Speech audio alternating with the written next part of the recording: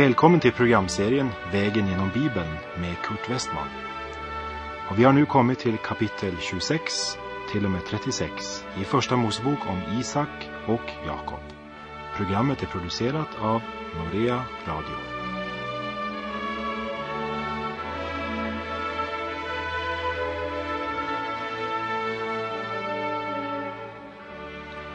På vår väg genom Bibeln har vi nu kommit till kapitel 27 i Första Mosebok. Det förra kapitlet, kapitel 26, avslutades med att Isaks äldste son Esau tar sig hustrur som stammar från Hets barn, alltså hetiter, och de blir båda till sorg för Isak och hans hustru Rebekka, och därför önskar de inte att Jakob ska göra detsamma. När vi nu kommer till kapitel 27 så har det alltså gått en del år och Isak har blivit gammal. Han ska snart dö och han vill välsigna Esau. En stamfaders välsignelse hade stor betydelse. Orden hade en profetisk kraft, de pekade framåt och de var oåterkalleliga. Vi ska möta Isak och Rebekka som båda har själviska, egoistiska motiv för det de försöker göra. Vi möter Jakob som med list lurar sin bror, och vi möter Esau som, även om han struntade i förstfödslorättens andliga värde, så gråter han högt när han inser att han också förlorat jordiska fördelar. Kort sagt, i kapitel 27 har vi en högst förödmjukande berättelse om själviskhet, list och bedrägeri. Och när såna här saker förenas med Guds folk så är det verkligen generande och obehagligt. Vi läser ifrån vers 1 till och med 4 i Första Mosebok kapitel 27. När Isak hade blivit gammal och hans ögon var skumma så att han inte kunde se, kallade han till sig Esau sin äldste son och sade till honom: min son. Han svarade honom: vad vill du? Då sade han: se, jag är gammal och vet inte när jag skall dö. Så ta nu dina jaktredskap, ditt kåger och din båge och gå ut i marken och jaga villebråd åt mig. Laga sedan till åt mig en smaklig rätt, en sådan som jag tycker om, och bär in den till mig till att äta, för att min själ må välsigna dig innan jag dör. Vi har tidigare sett hur Isak var mannen som vandrade och handlade på ett sådant sätt att filisternas kung gick lång väg för att ingå ett fredsavtal genom ed med Isak. För de fruktade för honom. Isak var tålmodig, fredsälskande, men samtidigt värdig och myndig. Genom hela livet hade Esau varit hans favorit, medan Jakob var mor Rebekkas yndling. Esau var friluftsmannen och jägaren som både kunde fälla ett villebråd och så tillredade till Esaus stora behag. Och nu är han gammal och han önskar att välsigna sin favoritson. Han visste mycket väl att Gud hade sagt att den äldre skulle tjäna den yngre. Men här ser han mellan fingrarna med det, för han önskar att välsigna Esau. Och så ber han Esau om att fälla ett djur, servera köttet till sin gamla far, och så ska han välsigna honom på grund av det. Tänk vad det här egentligen avslöjar om den här familjen. Abraham och Sara upplevde spänningar i familjen på grund av Hagar. Nu märker vi slitningarna i den här familjen på grund av tvillingarna Esau och Jakob. Eller egentligen inte på grund av barnen, men på grund av föräldrarnas egoism. Och vi läser vers 5-8. Men Rebekka hörde hur Isak talade till sin son Esau. Och medan Esau gick ut på marken för att jaga villebråd till att föra hem, sade Rebekka till sin son Jakob: se, jag har hört din fader tala så till din broder Esau. Hämta mig villebråd och laga till åt mig en smaklig rätt, för att jag må äta och sedan välsigna dig inför Herren innan jag dör. så hör nu vad jag säger, min son, och gör vad jag befaller dig. Rebecka råkade höra vad Isak sa, men Jakob är hennes favorit, så hon får nu en förrädisk plan. Det är bedrägeri helt enkelt. Gud har det med i människans historia, men han fördömer det. Det ska vi se senare. Och det som i ögonblicket ser ut som en vinning för Jakob, det blir en kniv i ryggen senare i livet. Och nu säger Rebecka till honom i verserna 9-19. Gå bort till jorden och hämta mig därifrån 2 goda killingar, så vill jag av dem tillaga en smaklig rätt åt din fader, en sådan som han tycker om, och du ska bära in den till din fader till att äta, för att han må välsigna dig innan han dör. Men Jakob sade till sin moder Rebecka, min broder Esau är ju luden och jag är slät. Kanske tar min fader på mig, och jag blir då av honom hållen för en bedragare och skaffar mig förbannelse istället för välsignelse. Då sade hans moder till honom, den förbannelsen må komma över mig, min son. Hör nu bara vad jag säger och gå och hämta dem åt mig. Då gick han och hämtade dem och bar dem till sin moder, och hans moder tillagade en smaklig rätt, en sådan som hans fader tyckte om. Och Rebecka tog Esaus, den äldre sons högtidskläder, som hon hade hos sig i huset, och satte dem på Jakob, sin yngre son. Och med skinnen av killingarna betäckte hon hans händer och den släta delen av hans hals. Sedan lämnade hon åt sin son Jakob den smakliga rätten och brödet som hon hade tillagat. Och han gick in till sin fader och sade, min fader. Han svarade, vad vill du? Vem är du, min son? Då svarade Jakob till sin fader, jag är Esau, din förstfödde.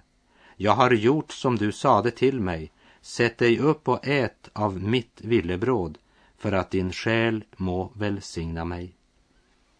I vers 12 säger Jakob att han är rädd för att hans far ska ta på honom och så känna att det inte är Esau. Och så säger han, då blir jag hållen för en bedragare. Hållen, det var ju just det han var. Och så börjar Rebecka sitt förvandlingsnummer med Jakob. Vi läser om det i vers 15 och 16. Och hon klär Jakob i Esaus högtidskläder. Och med skinnen av killingarna övertäcker hon hans händer och hans hals. I Edens lustgård använde man fikonlöv till sin kamouflageföreställning. Men det lyckades dåligt, för det var ju inför Gud och han genomskådar allt, vet allt. Men nu gällde det att dölja sanningen för en människa, och det är ju betydligt lättare. Ändå så var det bara just så pass att det gick vägen.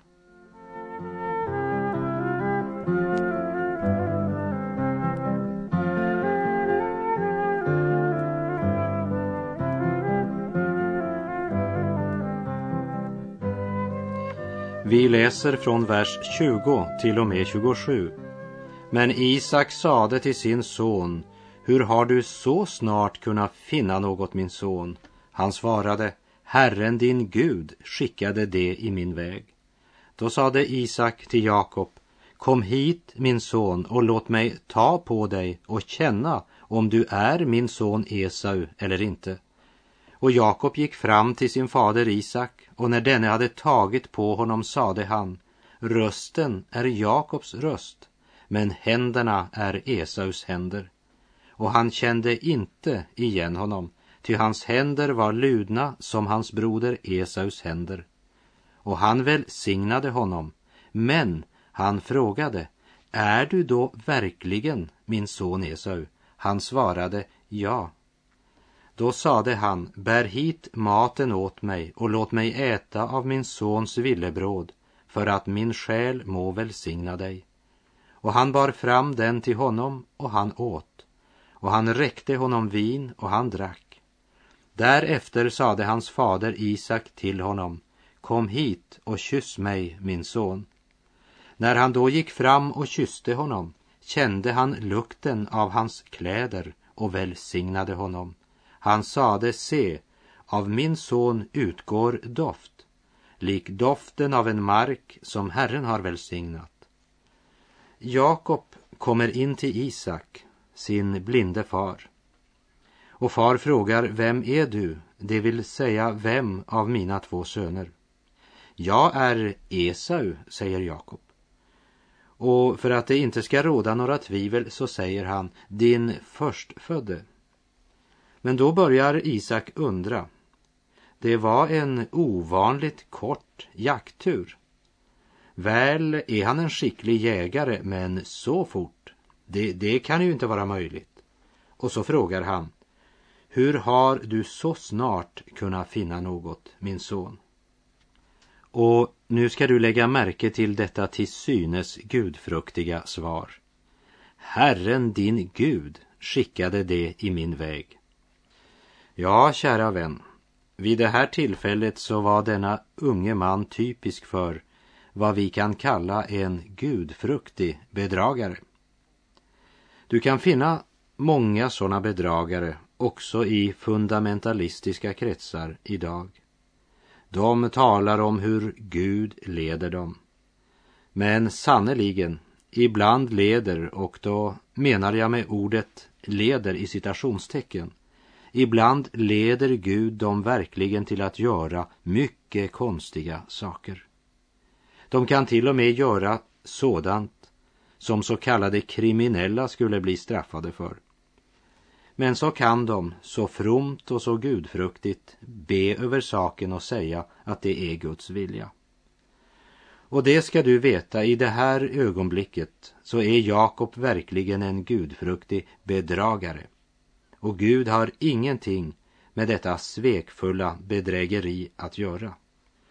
Och Isak, han är misstänksam, men Rebecka känner Isak gott och hon har förberett alla detaljer. Kom hit och låt mig ta på dig, sa Isak. För rösten var ju inte precis Esaus röst. En god maträtt hade han fått, det liknade Esau. Och luden var han, det liknar också Esau. Och så blev det lukten som överbevisade stackars gamle Isak. När han kände lukten av hans kläder så bestämmer han sig: jo, det måste vara Esau. Kanske känner han en viss skadeglädje, för hans hustru Rebecka önskade att ge välsignelsen till Jakob. Men Isak hade bestämt sig, och nu ger han den till Esau, tror han. Och så ger Isak välsignelsen. Välsignelsen som Abraham fick och som gavs vidare till sonen Isak. Och nu ger Isak den vidare. Och det intressanta är att den faktiskt redan tillhörde Jakob. Det hade Gud sagt. Gud hade redan välsignat Jakob. Gud godtar inte alls detta bedrägeri. Och den välsignelse som Isak uttalar finner vi alltså från slutet av vers 27 till och med vers 29. Se, av min son utgår doft, lik doften av en mark som Herren välsignat. Så må Gud ge dig av himmelens dagg och av jordens fetma och säd och vin i rikligt mått. Må folk tjäna dig och folkslag falla ned för dig. Bli en herre över dina bröder, och må din moders söner falla ned för dig. Förbannad vare den som förbannar dig, och välsignad vare den som välsignar dig. Jakob får, som vi ska se senare i kapitel 32, ett nytt namn, nämligen Israel. Och fortfarande gäller löftet för Israel: välsignad vare den som välsignar dig. Men hur tragiskt är det inte att här i kapitel 27 konfronteras med alla 4 i den här familjen och deras handlande här. Men den av Gud inspirerade heliga skrift, Bibeln, den undanhåller inte detta för oss, men säger det som det är. Och när vi konfronteras med det måste vi komma ihåg att när Gud i sin trofasta kärlek avslöjar den mänskliga karaktärens svagheter, så gör han det för att uppenbara sin gudomliga nåd. Så är det nedskrivet, dels för att uppenbara Guds rika nåd och dels för att varna allt Guds folk genom alla tider. Som det står i Romarbrevet 15 och vers 4. Ty allt det som var skrivet i forna dagar, det var skrivet till vår undervisning. Och därför ska vi alltid ge akt på ordet vi läser. Och varje gång vi tar oss tid med ordet, bedja om den helige andes ljus och uppenbarelse, så att det verkligen kan bli till nytta för oss att vandra vägen genom Bibeln. Och vi läser verserna 30-38. Men när Isak hade gett Jakob sin välsignelse och Jakob just hade gått ut från sin fader Isak, kom hans broder Esau hem från jakten. Därefter tillagade också han en smaklig rätt och bar in den till sin fader och sade till sin fader: må min fader stiga upp och äta av sin sons villebråd, för att din själ må välsigna mig. Hans fader Isak frågade honom: vem är du? Han svarade: jag är Esau, din förstfödda son. Då blev Isak mycket häpen och sade: vem var då den jägaren som bar in till mig sitt villebråd, så att jag åt av allt innan du kom, och sedan välsignade honom? Välsignad skall han också förbli. När Esau hörde sin faders ord brast han ut i högljudd och bitter klagan och sade till sin fader: välsigna också mig, min fader. Men han svarade honom: din broder har kommit med svek och tagit din välsignelse. Då sade han: han heter ju Jakob, och han har nu också 2 gånger bedragit mig. Min förstfödslorätt har han tagit, och se, nu tager han också min välsignelse. Och han frågade: har du då ingen välsignelse kvar för mig? Isak svarade och sade till Esau: se, jag har satt honom till herre över dig, och alla hans bröder har jag gett honom till tjänare, och med säd och vin har jag försett honom. Vad ska jag då nu göra för dig, min son? Esau sade till sin fader: har du då bara denna enda välsignelsen, min fader? Och Esau brast i gråt. Ja, Jakob hade lurat sin bror Esau, men när det gällde förstfödslorätten så hade egentligen Esau lurat sig själv. Det var ögonblicket och inte framtiden som betydde något för Esau. Och för att kunna stilla sin hunger i ögonblicket säljer han rätten till en dubbel arvslott för bröd och linssoppa. Men nu hade ögonblicket passerat för länge sedan. Och nu hade det, som den gången såg ut som en mycket avlägsen framtid, plötsligt blivit ögonblicket. Och så förstår han vad han har gjort. Men då är det för sent. Den själ som är mera upptagen av ögonblicket än av evigheten kommer alltid förr eller senare att överraskas. Det var i slutet av 70-talet, en plats i Norrland. På kvällsmötet hade jag talat över texten i Lukas 16 om den ohederlige förvaltaren under temat uppgör och dom.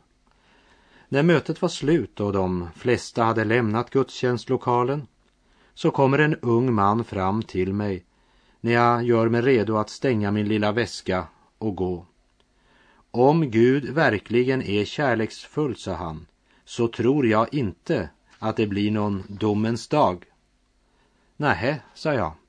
Och så tog jag min väska och började gå upp efter mittgången för att lämna lokalen.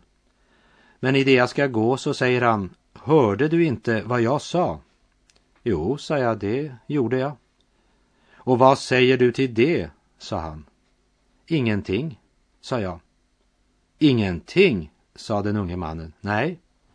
Nej, sa jag har predikat i 45 minuter och jag är klar. Och så fortsatte jag mot utgången. Den unge mannen var inte så van att bli behandlad så. Så han kommer efter mig och i det jag ska gå ut genom dörren ställer han sig mitt framför mig, stänger min väg och säger så högt att de 3-4 människor som fortfarande är kvar i lokalen också kan höra det. Han sa: jag har en fråga och jag kräver ett svar. Ja, sa jag, och ett svar ska du få. Unga vän, det väntar dig en överraskning, men då är det för sent.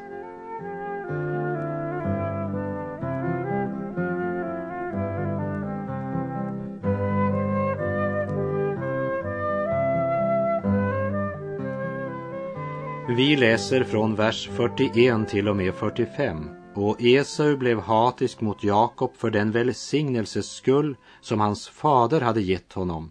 Och Esau sade för sig själv: så snart de dagar komma då vi får sörja vår fader, då ska jag dräpa min broder Jakob. När man nu berättade för Rebecka vad hennes äldre son Esau hade sagt, sände hon och lät kalla till sig sin yngre son Jakob och sade till honom: se, din broder Esau vill hämnas dig och dräpa dig. Så hör nu vad jag säger, min son.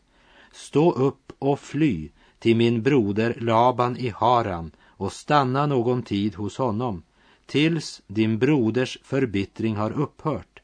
Ja, tills din broders vrede mot dig har upphört och han glömmer vad du har gjort mot honom. Då ska jag sända bud och hämta dig därifrån. Varför skulle jag mista er båda på samma gång? Det hjärtat är fullt av, det talar munnen. Det är tydligt att Esau nämnde sina mordplaner så pass öppet att det blev känt för hans vänner. Och så når det till sist också mor Rebeckas öron. Och än en gång ser vi hur Rebecka tar saken i egna händer. Eländet som Jakob befann sig i hade kommit därför att han hade lyssnat till sin mor, som det stod i vers 8.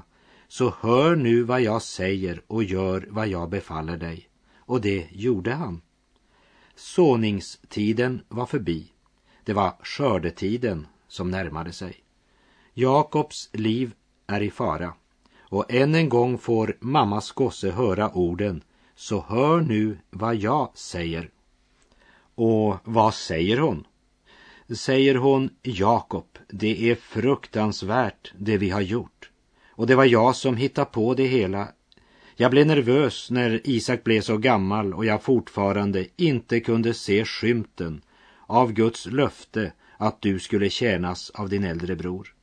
Och istället för att lita på Gud och vänta på Guds tid och stund, så försökte jag med list, men det blev fel. Låt oss bekänna Jakob och ge förstfödslorätten tillbaka, så ska nog Gud sörja för att välsignelsen blir din. Men hon säger inte det. Nej, hon säger fly. Du måste lämna hemmet. Hon hade väl knappast tänkt, när hon fick sin förrädiska idé, att hon själv skulle betala ett så högt pris för sin handling. För hon återsåg aldrig mer sin son Jakob. Hon sa att hon skulle sända honom dit bort för en tid. Så skulle hon sända bud och få honom hem igen. Men det blev en lång, lång tid och hon dog innan han kom tillbaka. Synden målar ut så lockande perspektiv. Det ska bli så bra för oss om vi bara gör som den säger. Och visst kan mycket av det som synden erbjuder verka lockande på människan. Men djävulen är en lögnare. Ja, han är lögnens far. Synden ger aldrig vad den lovar. Och det gjorde den inte när det gällde Rebecka heller. Glöm inte att Jakob var Rebeckas favoritbarn. Och nu reste han, och kvar var Esau. Och han hade knappast så höga tankar om sin mor efter den här händelsen. Och så minns vi att Esau hade gift sig med hedniska, gudlösa kvinnor. Detta hade redan bringat smärta in i hemmet.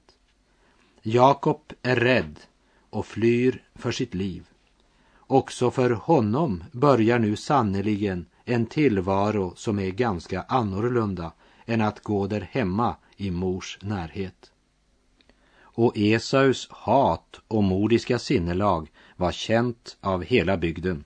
Och vi läser ifrån Hebreerbrevets 12:e kapitel, vers 16 och 17. Vaka över att ingen av er gör sig skyldig till otukt eller är behärskad av ett världsligt sinne som Esau. Han sålde sin förstfödslorätt för en enda maträtt. Och ni vet väl att han efteråt ville få den välsignelse som han hade arvsrätt till, men blev avvisad.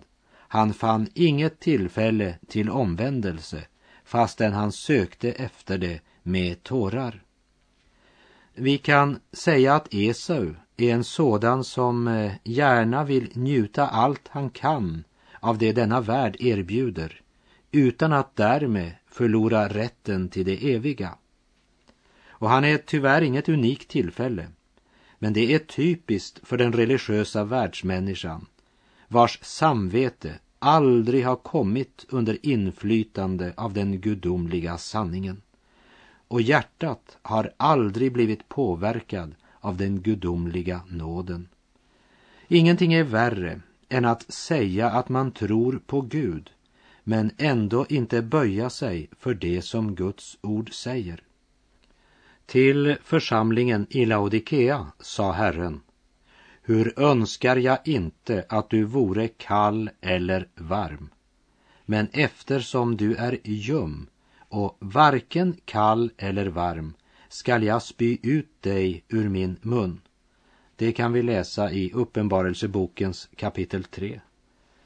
På mitten av 80-talet, när kommunisterna styrde det som den gången kallades Sovjetunionen, så var det en ung pojke, son till en av de evangelister vars föräldrar fick uppleva trakassering och förföljelse, som sa till sin far: se på herr X, han tror ju också på Gud men får lov att gå på universitetet och har rättigheter som andra medborgare. Varför ska det vara så besvärligt för oss? Det är så orättvist.